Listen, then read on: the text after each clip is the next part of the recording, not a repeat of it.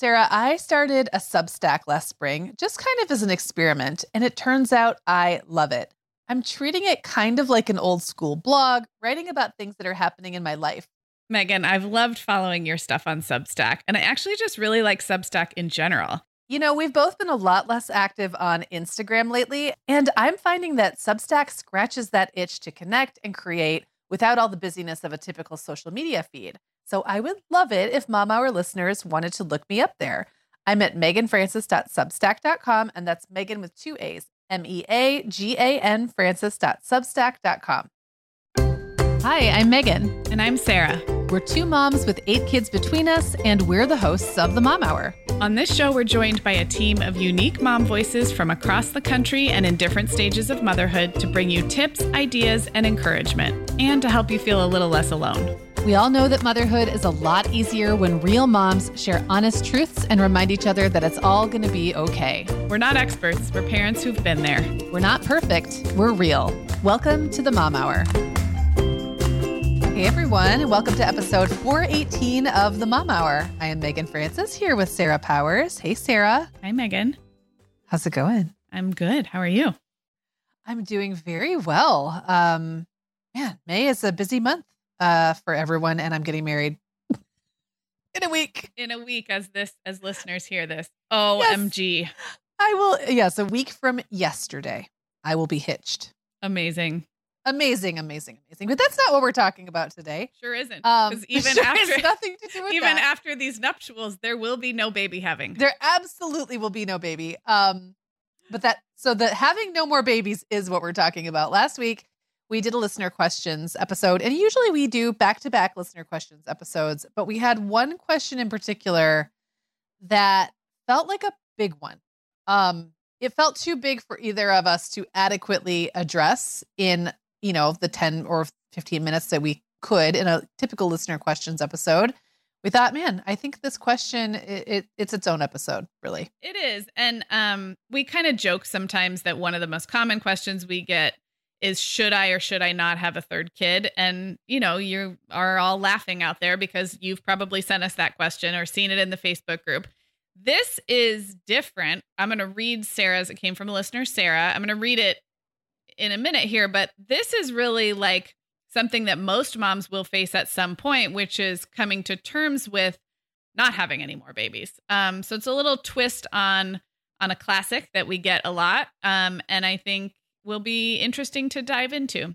And I think this is a question that is truly 100% universal because no matter how your path to becoming a mom and no matter how many kids you want to have or do have, if you are a mom, by definition, there will be a time when you are no longer adding more people to your family, like no matter what.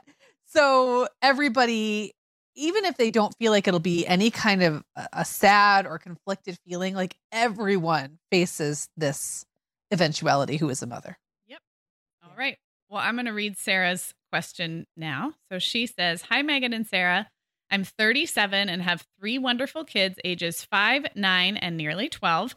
And I'm struggling with closing the door on having more kids and being a little kid mom. I feel like so much of my personal identity has been based on being a little kid mom, long-term breastfeeding, and being in sync with my little ones.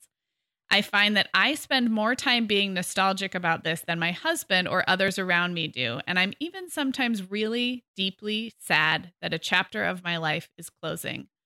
So my question is, how can one cope with passing on to a new stage, learn to embrace it, and best enjoy the present moments with growing children who are more independent when it all feels sometimes sad and empty inside? Does it get easier seeing babies and little children and knowing your turn has passed? Sincerely, Sarah. Oh, Sarah, that question actually made me tear up a little bit, and I'm like way out. Not because I'm sad though. Yeah. I just so identify with that feeling. Also, I had a lot of little kids, long-term breastfeeder, had such a period of my life when that was my identity. And I was a relatively young mom, like a very young mom for the first couple, but even with the younger 3, relatively young. And that also had sort of a bit of I don't want to say cachet. That's the wrong word, but there was like an identity wrapped up with being a young mom of young kids. Yeah, we've talked about this on the show before. It's like I always think of it as like a stripe on your belt, or like a little, like a badge on like an actual scout badge or something. Like, look at me doing this thing and it could be that you're young and you've got little kids and you're working full time. It's like a weird ego wrapped up in the accomplishment of doing that thing. And and maybe even doing something that's a little bit counter to what your friends at that time are doing. So, Sarah is 37 and has a 12-year-old. So she would have been 25 when she had her oldest. So that's like, that's often different from what your friends around you are doing. And it does create this, like, this feeling of like, I'm part of this little club. Mm-hmm. And all of those things. So interestingly, when I read this question, I did the mental math and realized that I had my hysterectomy 10 years ago next month. Mm-hmm. Wow. So like 10 years ago in early June, I think it was June 4th. I still get an email. I signed up for like a website and they send me an email every year on my Histerversary, I believe they call it. Oh my God. And that was something that came about pretty quickly. I didn't know that was going to be something that I had to do. And then I did. So it wasn't like I didn't have a lot of time to sort of absorb that. And Clara had just turned 4. So kind of similar, like my kids were already getting older. And what really struck me about Sarah's question is she said, how can one cope with passing on to a new stage? And it's funny because like Sarah, I was already in that stage. Like I was already out of the baby stage, but I hadn't quite I had not caught up. Yeah. My identity had not caught up with my reality yet because I still felt like a young mom of little kids. And I was still a youngish mom of kind of little kids, but I also had teenagers and 12, I think someone must've been 12 at that point. Someone's always 12. Someone's always 12. I have a 12-year-old right now. Literally, probably someone's always 12. Right. And so I guess I would just say in our conversation today, and Sarah, I think we're just going to have kind of a free-form conversation about what this has looked like for us, how we've personally dealt with it, how we've seen people around us deal with it, how it evolves. I would just say that 10 years ago, I had big feelings about this. And I still have feelings about it, but through like a very, like a misty veil of nostalgia and the softening of the edges and the forgetting, but then the remembering, like, how things just change over time. I've been there solidly for 5 years. Can I ask you a question about that? Well, first of all, if listeners don't know, you had a hysterectomy because... So I had early stage cervical cancer. So like there was no not getting it. Yeah. Okay. It wasn't like I was like, oh, I have crappy periods. It wasn't a birth control method either. It wasn't. No. Yeah. Right. And so it was fast. I think from the time I got the diagnosis to the time I was getting surgery was 6 weeks, maybe. Uh-huh. Now, granted, I did not want more kids at that stage, but I kind of did though. Yeah. But I was just going to say, so that's the nature of my question was, if you put yourself back in the, let's say post-hysterectomy, because I know there's a lot of feelings going into a major surgery, and I think we've talked about that. But let's say you're recovered. This is now totally behind you. How much of the mourning or the grief or the just that discomfort of adjusting to this new reality, how much of it would you say was actually about an imaginary sixth baby versus like what I'm picturing is like the slow march of time moves on and the existing kids are getting so big. And Sarah mentions in her email, like they don't need you as much. They're more independent. There's an identity about being needed. And so was it both for you? Was that imaginary sixth baby something you had to mourn, or was the hysterectomy kind of a coincidence in the phase where you would have been mourning the slow march of time anyway? So it's kind of a hard question to answer because here's what I'll say. In my practical, logical mind, I did not want more kids. There was no plans for a sixth. I didn't have any like, oh, my family would be complete if I had a sixth baby. Nothing like that. I never even fantasized. Like I always grew up thinking I'd have 4 or 5. 6 was never on the table. Like it was never a number that I wanted. I wanted to almost just keep going back and doing it again. Like I wanted to just keep having the fourth and the fifth, the third, fourth, and fifth over again. I think it was more like, I think it was much more the passage of time thing. Yeah. Like the not being able to stay in that baby toddler stage, knowing I would have to move forward. That was what was really hard. It really wasn't about having a sixth kid. Mm-hmm. When I look back now, I think, man, had I not had that hysterectomy, the chances of me getting through the rest of my 30s without having a sixth kid, very small. Very small. You've gone on record to say that many of your pregnancies were happy accidents. Would you say that's accurate? They were all accidents that wound up happy in the end. Many of them. But yeah, like I was a fertile myrtle. So sometimes that, that's wonderful and also challenging at times. And the chances of me having made it, like I know I'm still producing eggs now and I'm 45. So like the chances of me having made it 10 more years without one of those eggs resulting, I just can't imagine. Yeah. So I'm glad that it worked out the way it did. Yeah. Let's just put it that way. That said, and even at the time, I remember feeling like this is the best thing that could happen to me. Like this is taking the choice out of my emotional and sometimes impulsive hands. And I won't be able to do this to myself again. So that's probably in this situation, not a bad thing. But all that said, like I can say all that logically. It meant I was able to shift my focus to new things. It meant I was able to, there was a lot of good things about obviously limiting my family size, or having it limited for me, yet it was still sad.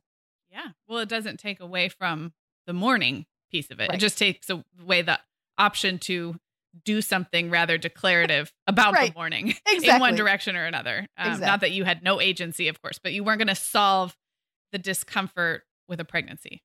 Exactly. That was off the table. Sarah, we both know this time of year can be crazy. So this is a great time to get ahead with no prep, no mess meals from our sponsor, Factor. I love how these meals are ready to eat and delivered right to your door. I mean, you can't beat that convenience, but most importantly, they're seriously delicious. Yeah, Megan, I agree. Our whole family was impressed with the quality and flavor of Factor meals we tried. And it turned out to be a great option for my teenagers when they got home late from a theater practice or came home from school super hungry. There's zero prepping, cooking, or cleaning up. Factor meals just need to be heated for about 2 minutes and they're ready to go. Yeah, and for any listeners with wellness goals this month, Factor has 6 menu preferences to support your lifestyle. Whether you're trying to boost your protein, avoiding meat, or simply focusing on well-balanced meals. And you can pause or reschedule deliveries to fit your lifestyle. Make today the day you kickstart a new healthy routine. Head to factormeals.com/momhour50 and use code momhour50 to get 50% off your first box plus 20% off your next box. That's code momhour50 at factormeals.com/momhour50 to get 50% off your first box plus 20% off your next box while your subscription is active. Okay, Megan, like many of our listeners, I'm sure I've been doing some spring cleaning in my closet lately, and it always feels so good to get rid of clothes I'm not wearing, things that don't fit or that aren't my style anymore. But you know what I realized? All of my Vionic shoes are always in the keep pile. They just tick all the boxes. They're cute, comfy, high quality. They last forever. And I love growing my Vionic collection, especially with the latest styles from their Vionic Vitals collection. The Vionic Vitals collection offers daily wear styles designed for elegance, comfort, and versatility. We both love the Uptown loafer, which collapses flat, so it's perfect for travel. The Chardonnay heeled sandal, which I know you love, Sarah. The Walk 23 classic sneaker, which our team member Katie gets compliments on all the time. And the Willa slip-on flat, one of my favorites, which comes in 12 colors for any outfit. Yeah, I need to get the Willa slip-on flat. That's next on my list. Well, listeners, if you're ready to try the shoes we're always raving about, use code TheMomHour15 at checkout for 15% off your entire order at VionicShoes.com when you log into your account. That's one-time use only. Vionic Shoes, wearable well-being for your feet. Okay, well, this the 10-year anniversary of your hysterectomy is kind of tripping me out because I was just doing the math. I don't think of us as being on the same baby making time calendar because your kids are older. You started well before me, and then I finished after you. But my youngest child turned 10 in January. We're recording this in May, so a few months ago. And we felt very done and chose to have a vasectomy for Brian. And I don't know when it happened. I'm going to say that summer, but it was like, or maybe a year. So it's probably not quite 10 years, but I'm also coming up soon in the next 6 to 12 months on 10 years of not having a pregnancy or a surprise pregnancy be very likely at all, if even biologically possible. That's another big decision. And that was one that was fairly easy for us to make. I have said before on the show, I think I'm in the minority at how done I felt with having more pregnancies and babies. Now, I will say being done being pregnant and having new babies is very different from mourning kids getting older and not needing you as much. Those to me feel like two totally different things. And as we move through this, I'll talk about that grief and mourning that happens as kids get older. But I felt very clear about being done after 3 fairly close together pregnancies and healthy deliveries and healthy babies. And we chose to go the vasectomy route. So that has also been about 10 years. Yeah. Wow. But then I would have been with Violet is a full 4 years younger than Clara. So I was in the little kid land for much longer than you. And really, like, I think it's probably pretty universal, maybe not universal. I think it's common to think of 4 or 5 years old as your youngest as being those waning baby days. That's what the email from Sarah, she says her youngest is 5. You talked about Clara being 4. I just think there's something about that last baby being so clearly not a baby anymore, whether they're 4, 5, or 6, that does initiate some of these big feelings. And that's years after a vasectomy or a decision not to have more. Well, and I wonder too, if for you, it made it a little easier in a way. Like I could, how there's always the jokes about, women wanting their spouse to get a vasectomy when the baby's like firstborn. Cause they remember, right. You remember all of that hard stuff. You're still so in it.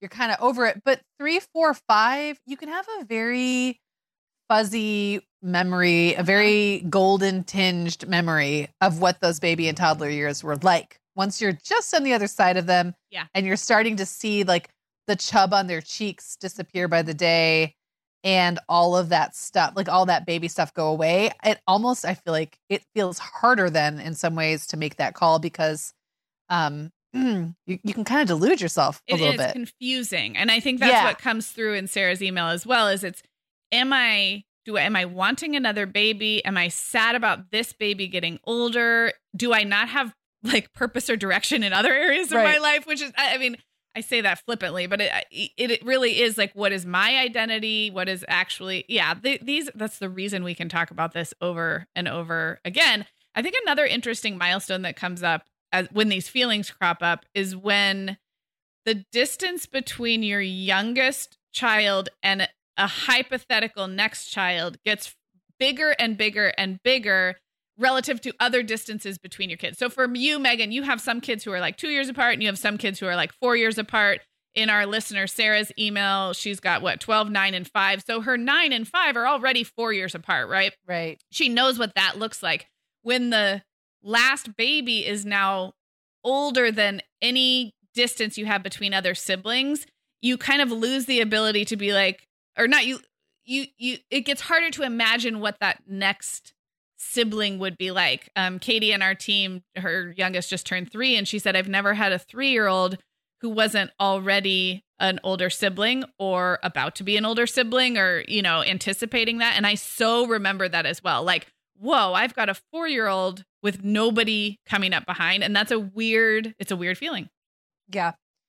I alluded to the fact that this has gotten a lot easier for me over the years, going from like pretty raw, pretty tender, in the first year or so, to now like the idea that I would ever want to have another baby is so laughable. Yeah. Like I did have, well, I want to talk about dreams because I think that's a way that sometimes these like latent feelings can come out. I did have, when Eric and I first started dating seriously, I had several dreams where I got pregnant.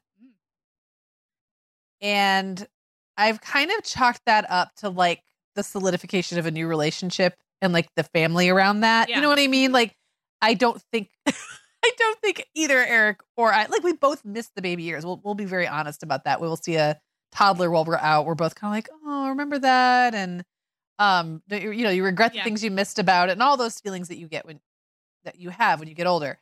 But neither one of us would actually, like, if we could go out right now and I don't know, do some kind of, get a surrogate magic or something, like some kind of magic, we wouldn't do it. Like we moved on. Yep. But I try to think about, was there an age was it like a gradual softening, or was there sort of like a stage or an age or a distance from the youngest or something, or the hysterectomy or whatever, when suddenly it just felt easier? I think for me, honestly, the fact that I got a divorce really kind of skews it, because I was thinking about anything but baby making at that Sarah point. Was 7. She was 7. Yeah. Separated. Yeah. Yeah. Yep. So, and 7 is that like cusp of big kid age too. Mm-hmm. So probably that was the stage at which I was thinking about at least. But I would say like a couple years in, like when she was when she was 6, I think I had eased into what it meant to have bigger kids. Like everyone was in school.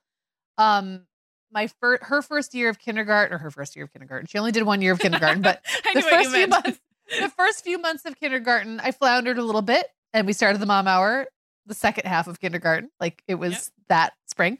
I didn't know how to be a mom of all school-aged kids who were in school all day. Like I didn't really know how to do that. That took some time.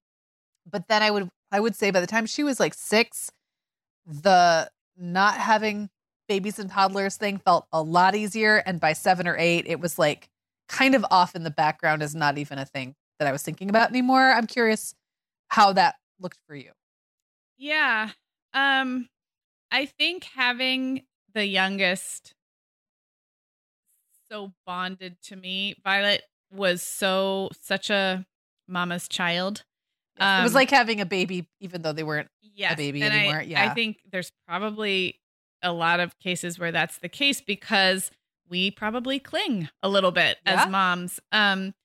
So I didn't experience the sadness in the same way that you describe and listener Sarah describes. I actually experienced sadness at the other end more, which is my big kids getting bigger. My youngest staying young felt like it continued for a long time. I mean, into that 6 or 7, 8. She's 10 now. We've joked about how like you'll make them the baby, and you're the baby of a large family, Megan. So it's like we sort of, in as many ways that we can and not be completely psychotic, we hang on to that like cuddly babiness, and I'm still in it in some ways at 10. You know, I'll notice that she doesn't want me to hold her hand in the school parking lot as a 4th grader. And every once in a while, it's not sad, but I'm like, oh, right. Like literally no one wants me to hold their hand for so long. Even though you're done having babies, someone will hold your hand in the school parking lot for a very long time. So moving beyond that is a real like, oh, I can't even pretend that this little person is my little person. You know, they are totally their own person. But so I don't know if that answered that, but I think it's been gradual. And I also just think I didn't experience the sadness at that end as much as I have experienced the sadness or the like shift in coming around to having teenagers is actually been more of a growing pain for me than letting go of the baby years. So I think that's different. I think you and I are different in that way. Well, and I also think having having 2 more kids extended the baby toddlers preschool stage long enough that the teenager stuff was happening concurrent. And so I the first couple of teenage years, it was like, ooh, this is novel, this is fun. But I didn't feel that, like, it didn't feel the same way it does for Clara and Owen. Now it truly feels like I pushed the rock, the ball, whatever, the boulder to the top of the hill. and it's coming down the other side and picking up steam. Like when I look at how things are changing and how quickly, and every year it seems like I lose a kid out of the house, and like, or something changes like every couple of years now in a major way. And I talked about this, like vacationing with 2 teenagers with no little kid who just wants to hang with mom. Yeah. Or what it's like to know that there's no, like you said, there's no little one who cares that much about what I think or who wants to be around me all the time. And when there was a bunch of kids in the house who were off doing their own thing, but I still had 1 or 2 who were my barnacles, it felt very different than now. None of them. They're all detached barnacles. Well, I'm fascinated actually by this difference in our family setups, because I've never thought about it this way, but because you have 5 and because of the spread, you're right. Like the ache of teenagers pulling away, which is a real deal, a real thing. You still had littles the first couple of times that you experienced that, which is, it just makes it's just different. To have to have children that you cradled pull away from you as clearly as teenagers have to do, and to not have anybody at the other end is a different kind of, and that makes sense. It makes sense why I associate mourning and grief and sadness and loss of identity more with the olders getting older than I do not having more littles. But yours overlapped, which just makes our experiences very different. Yeah, it really does. And I also think that there is something about being so close to the end of having minor children now, where I almost have to like remind myself that I've still got some years to go. Yeah. Like I know I've been doing this a long time. I've been a mom for 25 years, but now is not the time for me to like start phoning it in. Yep. There's like important work to be done, but I'm so close to what's on the other side. And that's exciting. Like I love new beginnings, and I love like new stages and fantasizing about what that's going to look like, and trying to start laying some plans. And of course we're doing all that. And I have a new partner, and I'm, very soon a new husband, and like all the things that we want to do. I mean, there's just a lot going on, and I have to kind of remind myself sometimes, like, job's not done yet. Like I'm still putting in some time, partly because I have been at it for so long. I've had teenagers for 12 years. Yeah. Yeah. Like I've been just in this phase for a long time of my life in all the ways. Yeah, you have.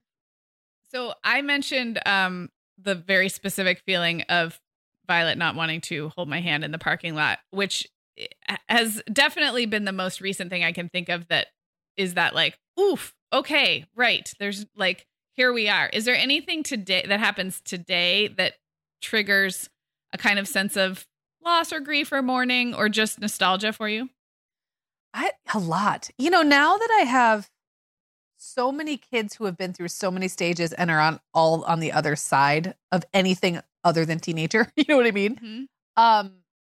Kind of everything is a little triggery, but I don't mean that necessarily bad. I'm not walking around like weeping all the time or inconsolable.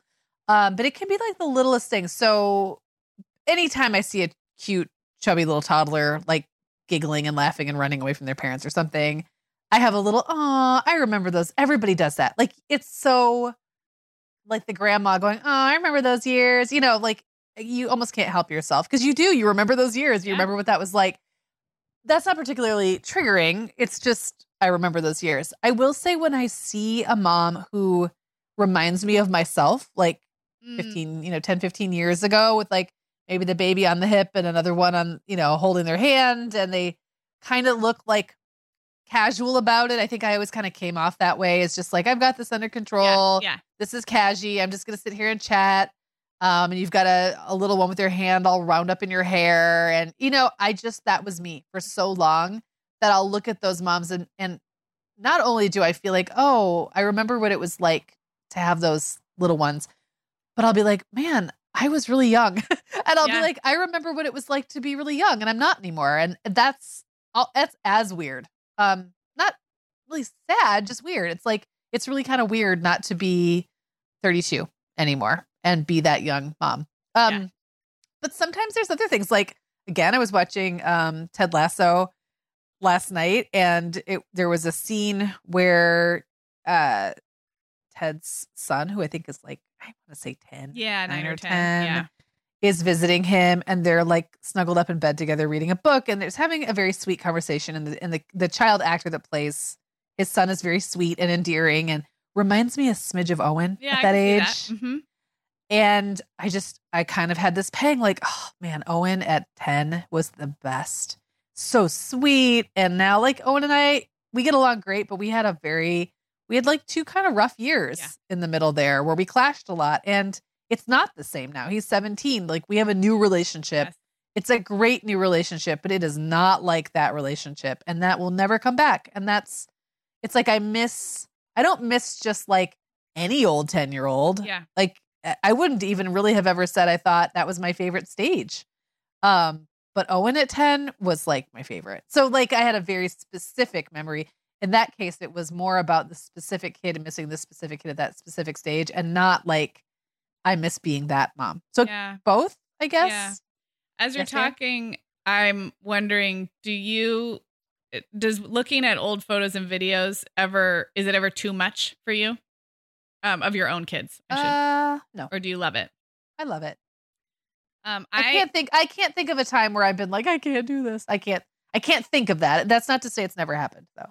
And maybe I power through and really there's some little ding ding going off in the back of my brain like, why are you doing this to yourself? I don't know. Sorry. Well, I think you're pretty good at like recognizing your emotions. So I would think I have gone through different seasons of life depending on how tender the experience of kids getting older feels. It can be very hard for me to videos, especially for some reason, photos a little less so. But it's almost painful. And so as we started this and I was like, I don't think I'm triggered. Like when I see people with little kids or babies, I don't feel that pang of nostalgia. I really don't. And I almost never have. So I might be kind of a weirdo in that way. But videos of my own kids younger can feel deeply sad to me. And I think it's some of it is I wonder, did I appreciate it? Was I like hung up on I was like anxious about something else in that stage. Of course you were. Of course you were dumb, though, And I'm like almost mad at the mom who was all hung up about whatever it was when my kids were 6, 4, and 2. And I don't necessarily want to go back, but I can't explain the feeling other than sadness. And, my teenagers look very different than they used to, including one who goes by a different name. And there's a bunch of grief. It's more like confusion around how to feel about that nostalgia. And that's something that I'm not probably going to talk a lot about here and now, but it complicates the way I feel about looking back, but I can extend that. You don't have to have a trans kid or a kid with gender identity stuff going on to look back at pictures and be like, but I didn't know anything then. I didn't know about these people they were going to become, even when the people in front of you are your favorite people in the entire world. There's something very, not heavy. I'm making it sound more negative. It's a deeply emotional experience for me to look at old videos of my kids. So I also feel like it's a deeply emotional experience. I guess I wouldn't identify it as, I wouldn't say it's too much. Yeah. That was the part of, it does hurt. There is a pang there. You miss that person that does not exist anymore. Right. They still do, but they're like a different version of that person. Yeah. All of your kids' bone structure changes. Yeah. Their faces are different. Like their freckles go away, or like their little cheeks get thinner. Their limbs get long, like whatever it is gone and it's not coming back. And that can be really hard. That can be really hard to see in a 3-dimensional moving picture. I think for me, it's the little voices. Yep. And I will hear, I don't have that many videos of my little kids because most of mine were little before smartphones. Yeah. So like the videos I have are grainy and not that many of them. But I have a few of the kids singing or, just like I have one actually of Clara walking, and she's in the picture in the video. It was very cute. She's like pushing one of those little shopping carts and walking and squealing and having the best little time. And her voice is so cute. But then if you really listen, you can hear Owen in the background singing the Krusty Krab pizza song from SpongeBob. So he's just like, the Krusty Krab pizza is the pizza for you and me. And if you don't pay attention, you don't hear it because it's just, that was the background noise to my life. Your life. Yeah. Yeah. I probably was paying no attention at that time. Like I didn't appreciate how cute that was because it was just constant noise. But when I listen to that now, I'm like, oh, like you said, did I appreciate it? Was I paying attention? And no, I didn't. And I wasn't. Like you can't be anything more than you were. Like we can't change the fact that raising little kids is really hard. Yeah. And it requires us to shut down parts of our brains sometimes just to get through the day. Like, you know what I mean? Like we can now look back and go, oh, savor every minute, and know very well that when we were in that minute, we did not savor every minute. I just don't think we could.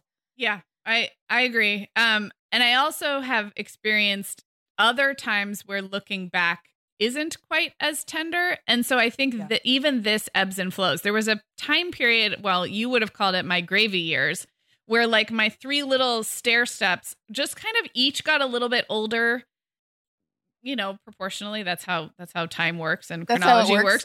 But like, it didn't feel like but pre-pandemic, like it didn't feel like we were otherwise rocked by a huge shift in time season of life for probably 5 years, right? Like 4 or 5 years. And in those years, it made me so happy to look at like, okay, last year's Santa photos, 2 years ago Santa photos. I did a lot of like side by side of like first day of school and then this first day of school. And there were like, those were the gravy years where it felt like time was passing without an ache or without an identity shift. And I guess I mentioned that because it's not all linear or equal. There are times where like, you're like, yeah, my kids are getting older and things are changing and I'm changing along with it and it's all hunky dory. And then I feel like there are other times where what Sarah, back to the listener question, what she's talking about, which is like really a deep sadness over things shifting and changing. So it's not incremental 1 year at a time. I think it can come in big waves and surges.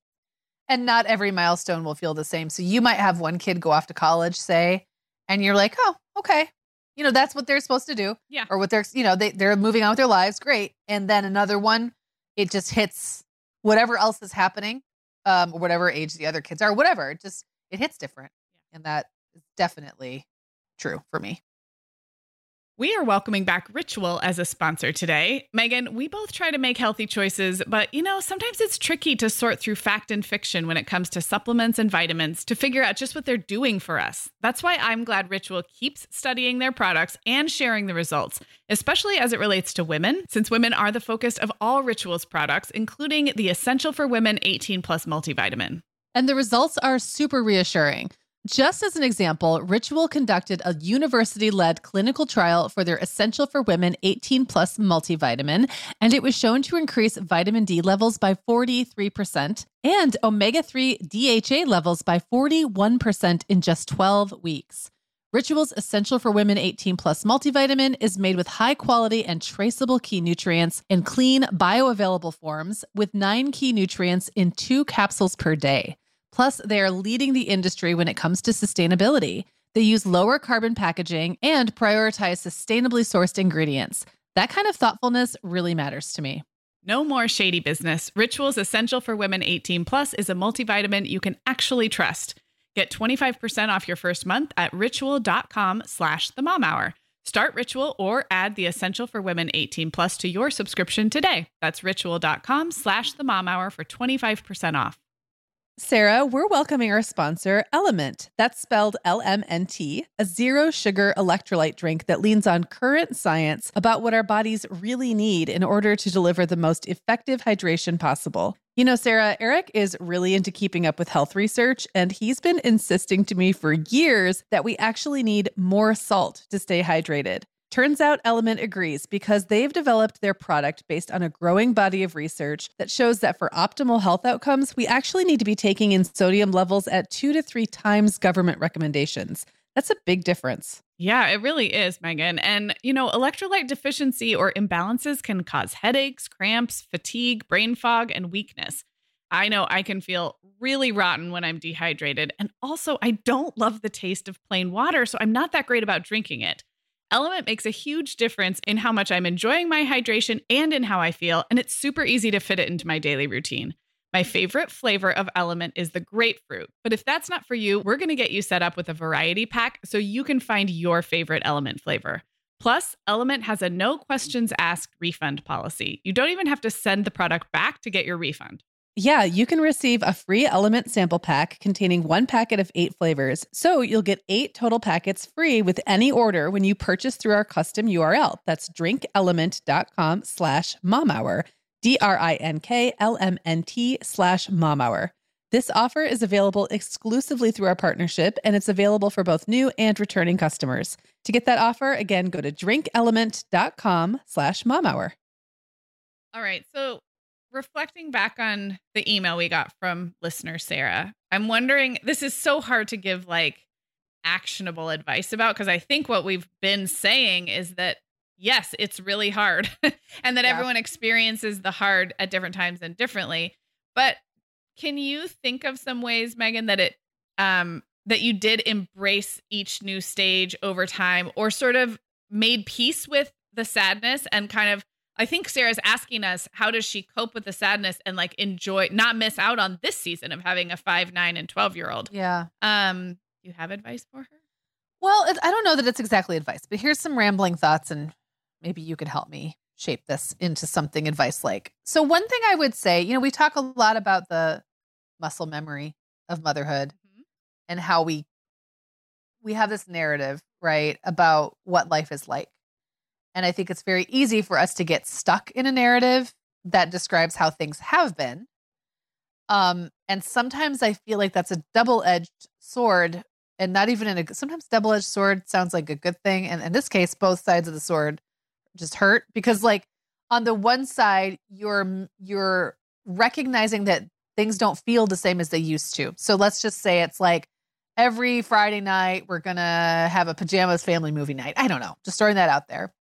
But you're realizing that the kids aren't really into it anymore. So you're starting to mourn this because you're still trying to apply something old to a new situation, while at the same time not stepping into what possibilities the new setup allows. Maybe y'all go bowling. I don't know. That's that's over typifying something that's not really that tippy.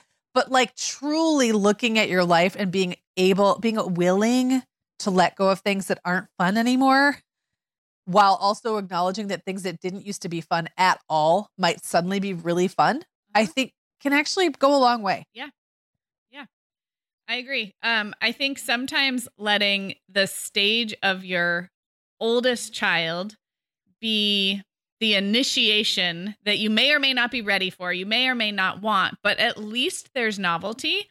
And this is obviously so dependent on the spacing and how many kids you have. But if I were Sarah and had a newly 12-year-old, there might be some things we could watch together on TV. There might be some travel or things that would open up with not having such little kids. So I think I'm echoing back what you're saying is, don't forget to look behind or through the next doorways, even as you accept that there are some closing behind you, I guess, to be metaphorical about it. I know we've said a lot already in this very episode that every mom experiences this differently, but I sometimes felt a little lonely when I would be mismatched around people who were either super excited about the stage they were in and I wasn't, or vice versa. I remember people being so sad about their kids starting kindergarten, just so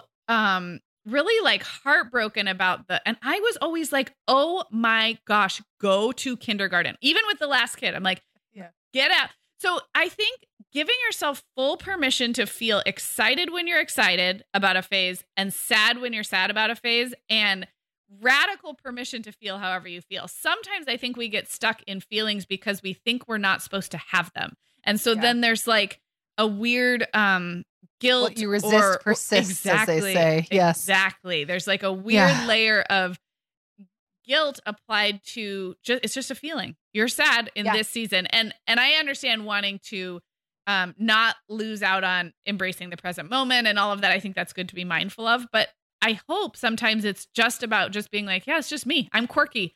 I like oat milk in my coffee and I like to go to bed early and get up early. And I find this season of parenting really sad. Yeah. I think that's a really good point to make, and like a really good, what's the word I'm looking for? Like validation or allowance, like making allowances for yourself, or just allowing for feelings to be what they are when they are. It doesn't have to make any sense to anybody else, and you don't have to share anybody else's feelings about anything.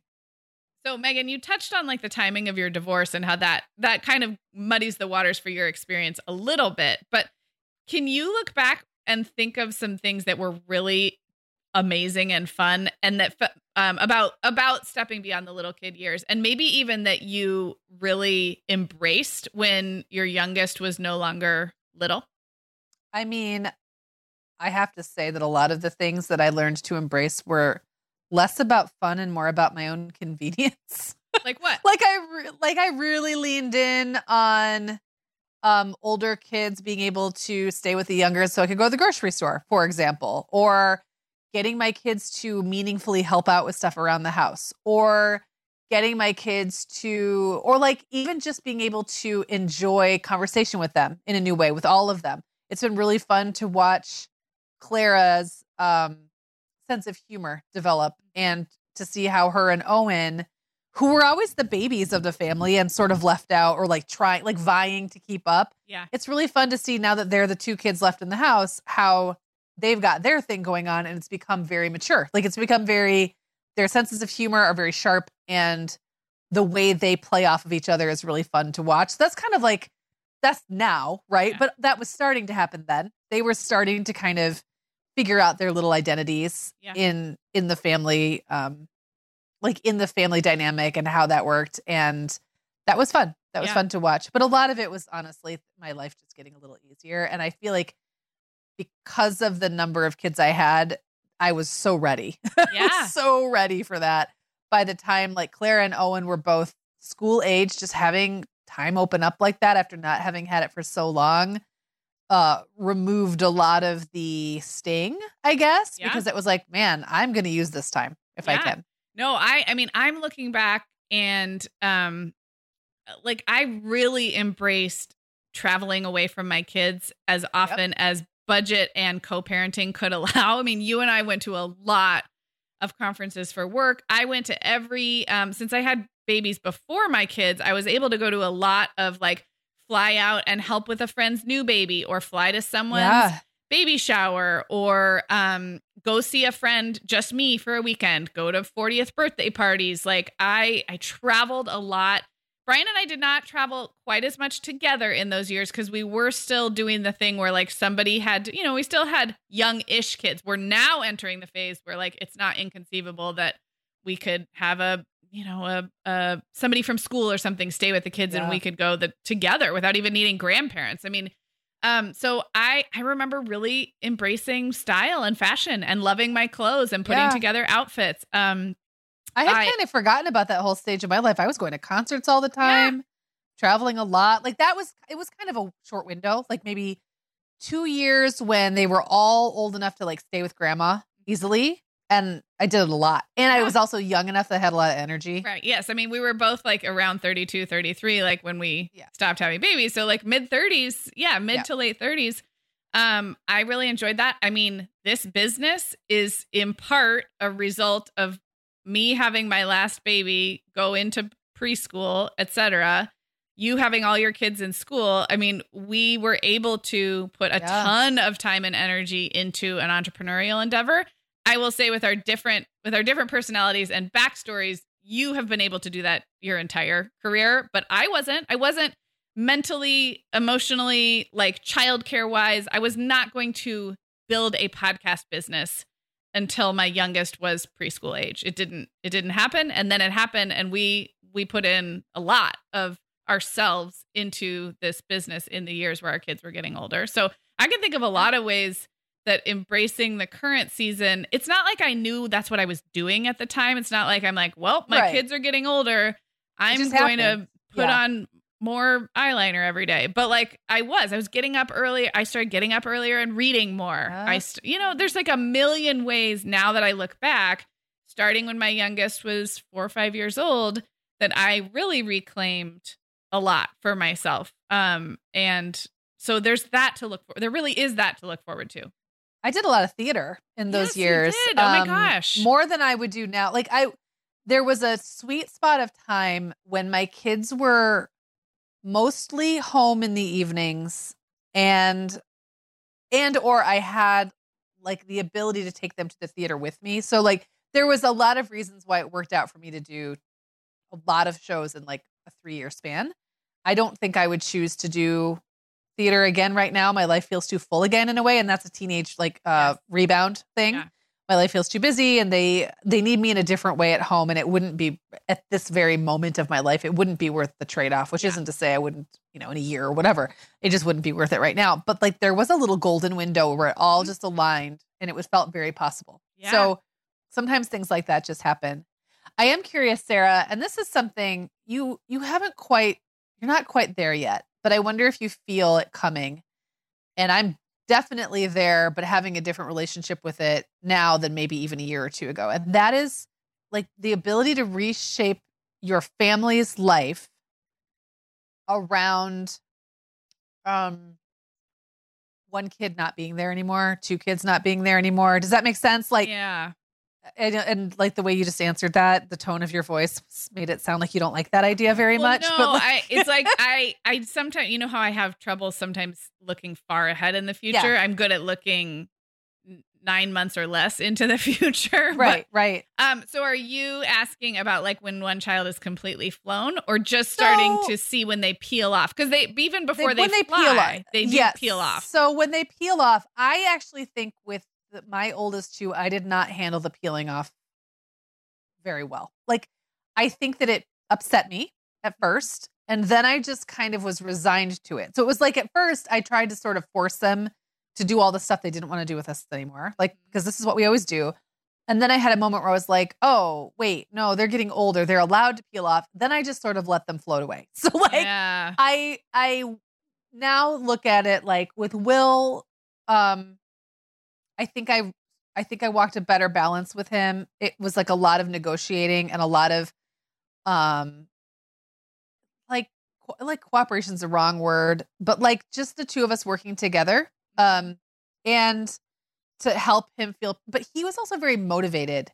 He really likes family time. He really likes quality time.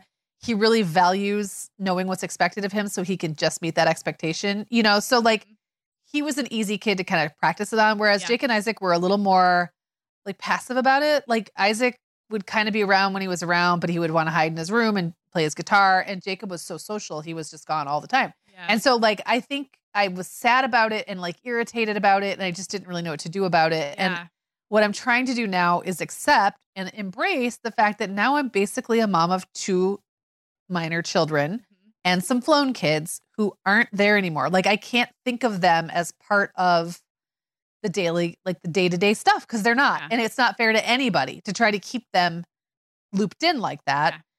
And it also makes me say to myself sometimes, like, I've still got time with Clara. Like I don't have to panic as things change because there's going to be years where it's just going to be she and I under this roof together. Well, and Eric now, but like I got time with her. And it's normal for her to pull away. So I don't need to feel like because at 14, she's not that jazzed about hanging out with me, that she won't be at 16. Like I know I've seen it now enough times how they pull away and then spring back that I can have faith that it'll happen. But it's going to happen inside a totally different family structure than it happened for Owen or Will or Jake or Isaac.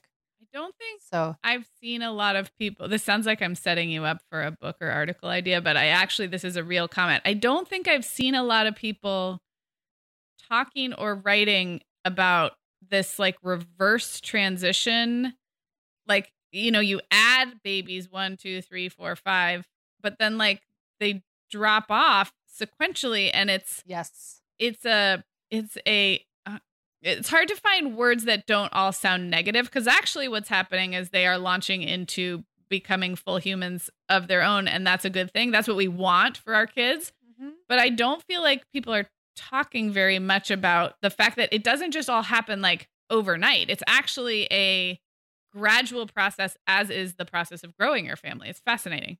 Yeah. Yeah. I mean, it's definitely something that's been on my mind. And also like some of the family dynamics I fretted over, they're all temporary. That's another thing. Like like the family that you have right now,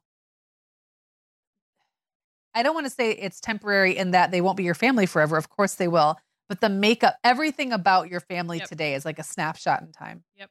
And what it will be later will also be wonderful. And you can't hold on to what you have right now without, like, you can't get there to the new wonderful thing without letting go of what you have right now. I hate that that's true. I know. But it kind of, like when you allow that it's impermanent, it's like you can enjoy it in the moment, or sometimes give yourself a break for not enjoying it in the moment. Because it's all impermanent anyway. It doesn't matter how much you appreciate it. It doesn't matter how present you are. It doesn't matter. Like it really, either way, it's going to pass, whether you appreciate it or not. Like it's not going to be anymore tomorrow, even. Like tomorrow, your family's a little different than today.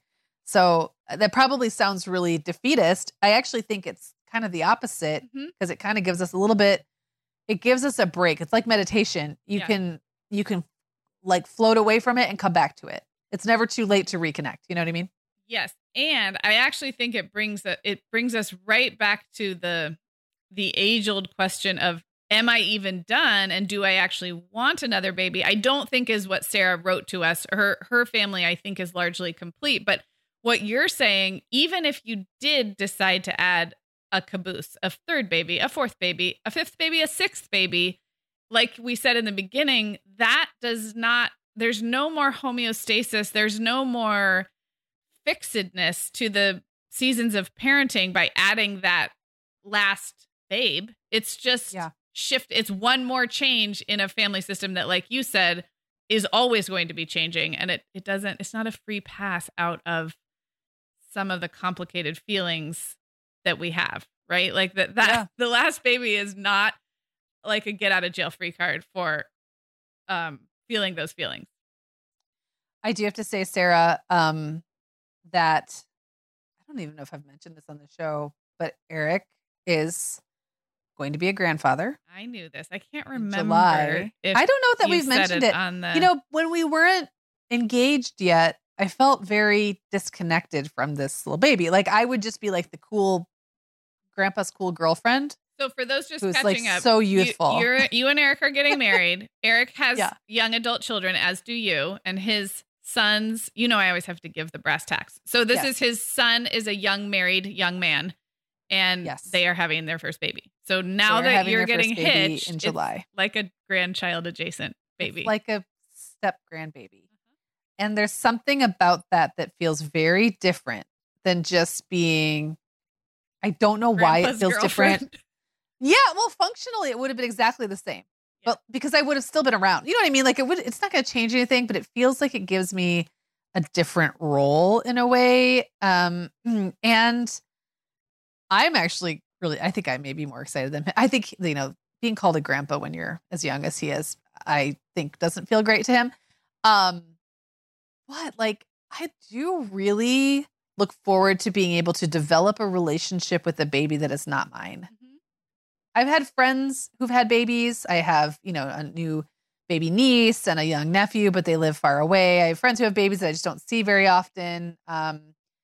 It's different. Like, it's just, it feels nice to have that to look forward to, like an ongoing role with a new kid that I don't actually have to stay up all night with unless I choose to babysit. Yeah. Just a very different feeling. And so that's another thing that eventually Sarah and everybody else may have to look forward to. Yeah, absolutely. And for what it's worth, Megan, my kids have a grandparent who is on paper the exact same relationship as you are, meaning their biological grandpa was already married to this person.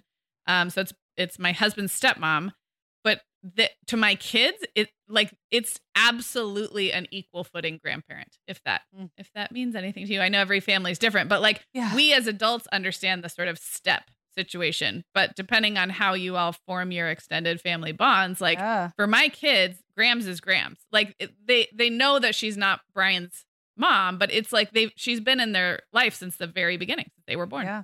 Well, I think that's another thing where 5 years ago, I would have been like, are you kidding me? Being a grandparent does not interest me whatsoever. But now, because of how everything else in my life has shifted and how close my actual children are to the school finish line and all that, I'm like, oh, okay, no, this makes sense. Yeah. So there you go. Well, this was a good full circle right there, huh? A good full circle and a good deep dive into, it feels like something that comes up a lot, but we probably don't get into it at this level very often. So yeah.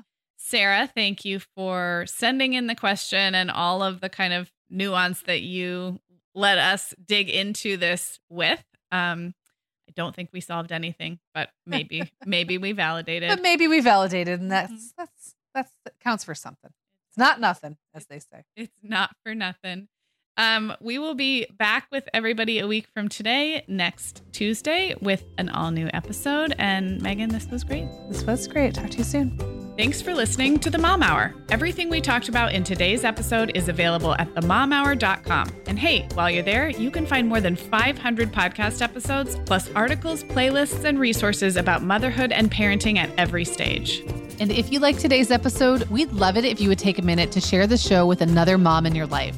You can also find us on Instagram at The Mom Hour, chatting and interacting with listeners between episodes. Thanks for being here, friends. We'll talk to you soon. Sarah, I have been having just the best time making my new podcast, The Tea's Made. I launched back in November, and so far I've covered topics like staying warm on cold winter walks, nurturing creativity, how to be a great host, and even Nordic secrets to loving winter. Well, I am fan number one of The Tea's Made. It's got such a cozy vibe, and it seems like you've really hit your stride in covering topics like wellness, self-care, comforting rituals and routines, and home and family life. Just look for The Tea's Made with Megan Francis wherever you get your podcasts, or head to theteasmade.com to find all the episodes. The Mom Hour is brought to you by The Essential Calendar. Sarah, this is our favorite calendar for busy moms because its beautiful and simple design shows around 3 months at a time. Yeah, and with summer fast approaching, now is a great time to get the Essential Calendar and see what I've been raving about all these years. Get 10% off your order at theessentialcalendar.com/themomhour. That's 10% off at theessentialcalendar.com/themomhour.